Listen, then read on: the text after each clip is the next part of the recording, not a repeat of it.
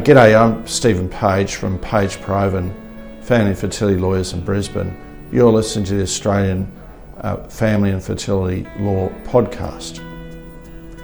What you're about to listen to is the audio version of a video that I've recorded that you'll find, if you want to see the video version, on the Page Provan website. But in the meantime, enjoy this, listening to my voice. I hope you find it informative, and if you've got any inquiries, of course, please contact us. G'day, I'm Stephen Page from Page Provan Family and Fertility Lawyers, and I'm talking about what's happening in the ACT. By area of size, the ACT is the smallest jurisdiction. If you live in Canberra and you drive 20 minutes that way, you're in New South Wales. But nevertheless, as we know, several 100,000 people live there.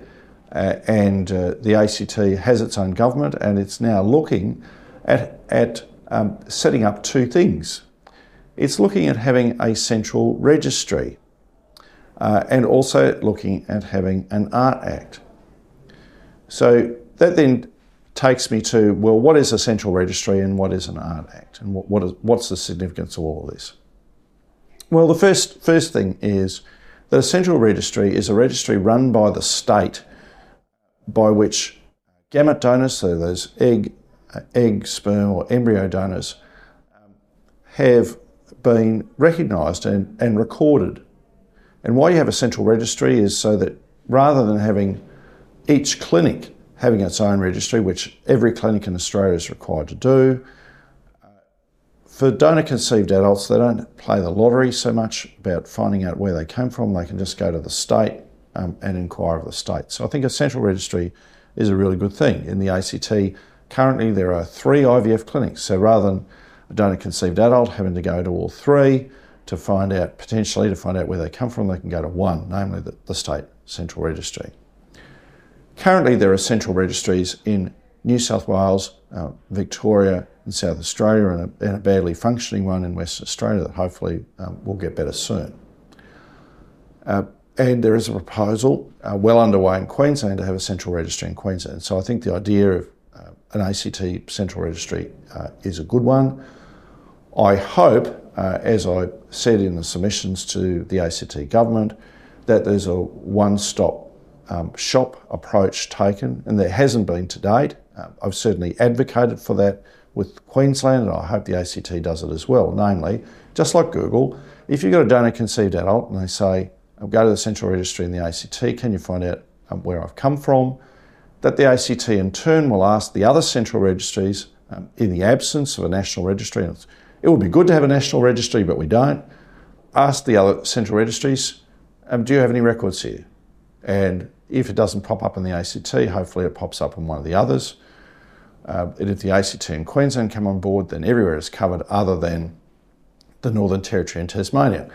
And I've done a separate video about Queensland. The ACT seems also to be mindful of having retrospective transparency. So Victoria is the only place that currently does that in the world. When sperm donors were told all those years ago, secret squirrel business, you're forever not known to the child, and the parents were told, don't tell the child where they've come from, Victoria came to the realisation that this was harmful for donor-conceived adults. They didn't have any say in how they were created, and their process of creation was through secrecy. So leading the way, Victoria set up a central registry and set up having this retrospective transparency. Queensland, as I said, is looking at copying that, as is the ACT. It's interesting, South Australia looked at doing this, and the view taken by its parliament was not to have retrospective transparency when it set up its central registry. It thought on balance that the impact on donors was so great, given that donors were told that they were forever going to be anonymous, that on balance there shouldn't be one. But the ACT looks like it's going the other way. The other issue of more concern to me is that the ACT's talking about having an Art Act, or Assisted Reproductive Treatment Act, or as it's called in New South Wales, Assisted Reproductive Technology Act. Namely, an act to regulate IVF clinics. And the line that's being run is, well, there isn't much regulation of IVF clinics in Australia at the moment, therefore there needs to be legislation. If we look at the IVF industry in Australia, you know that approach is false, that line is false. And the reason being that our IVF industry is highly concentrated. We have 5 national clinics. There's 5 chains, and they are in size. Virtus, which is Melbourne IVF Australia, and that's what it trades as in the ACT, Queensland Fertility Group, Tas IVF, for example. The second biggest is Monash IVF, which operates in most parts of Australia, but not the ACT. The third biggest is Genea, which is headquartered in Sydney, but also operates in Queensland, Victoria, South Australia, Western Australia, Tasmania and the ACT. The fourth biggest is City Fertility, which operates in Queensland, New South Wales, Victoria and Western Australia. And the fifth biggest is a cut price clinic, Adora Fertility, which operates in several states. The point being that these clinics are worth a lot of money, and those who operate these clinics, when they operate across state borders, make sure they're compliant. If you have hundreds of millions of dollars of shareholders' money, you want to make sure that you are compliant. So I think this concentration in many ways is actually a good thing in terms of compliance issues.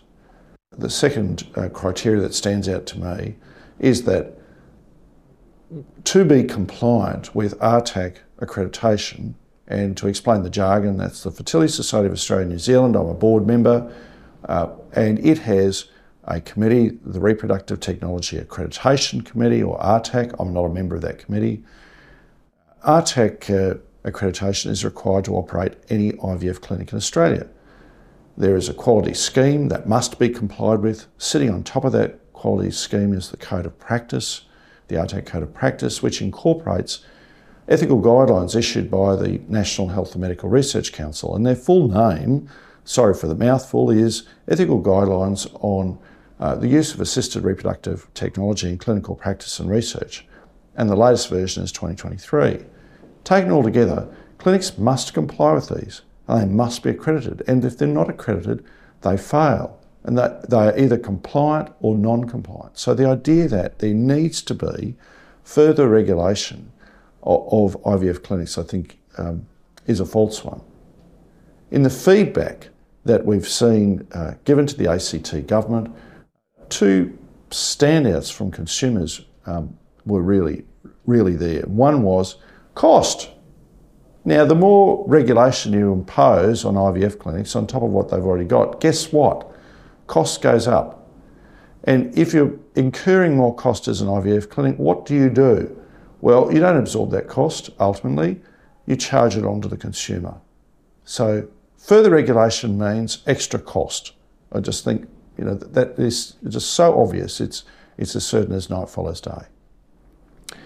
The second one is, well, there's going to be, there's greater difficulty for LGBTQIA plus people in the ACT in accessing sperm. So if you're a single woman or a lesbian couple, for example, and you need to access sperm, it's difficult. Choices are limited. But guess what? The proposed model that the ACT government is looking at is to replicate the New South Wales Assisted Reproductive Technology Act. And in one sense, that makes sense.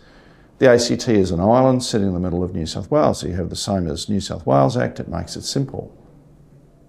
Except that's really dumb.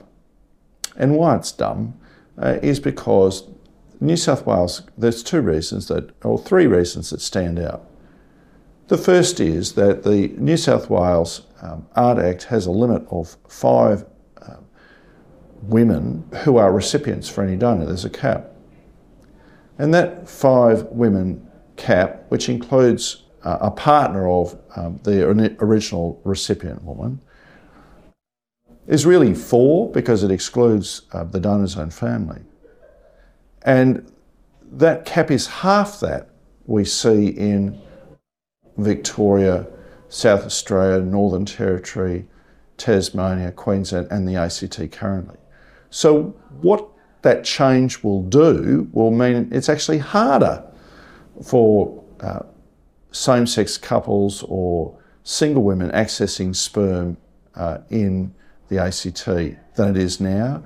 And it'll have the other effect that if they don't have access to that sperm, they've got to go elsewhere, which means their costs go up. So it actually hits both those nails on the head the wrong way.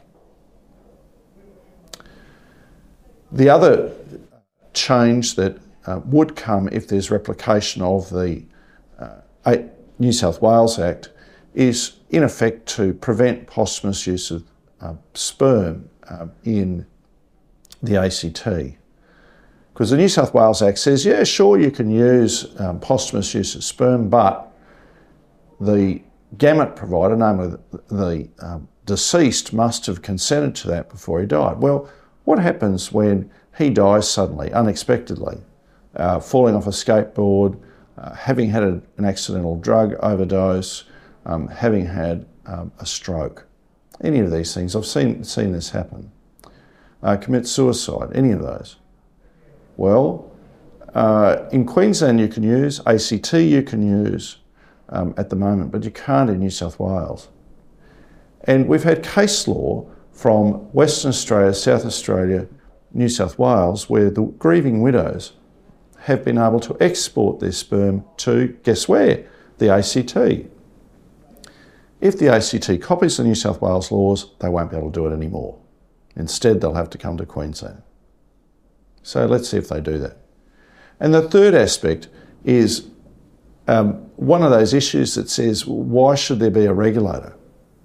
Because the Central Registry in New South Wales talks about, well, gamete providers who are donors need to be recorded with the Central Registry. And the intended parents through surrogacy also have to be recorded. But the New South Wales Ministry of Health has taken the view that if you are a gamete provider and you've provided your sperm or your egg to enable a surrogate to become a legal parent, to then give birth to that child and hand over the child to you, you are a donor to that surrogate. So they're saying that you're a donor of your own child. Now, I've made representations to the New South Wales Department. Their position is unchanged, it's unmovable. I think that position is thoroughly disrespectful of intended parents and also that of the autonomy of the surrogates and the surrogates' partners. But if the ACT copies those laws, that's what it'll achieve in the ACT as well. So let's see, it's a watch this space. We'll see what the ACT government comes up with, and I'll talk about it in another video or videos. Thank you.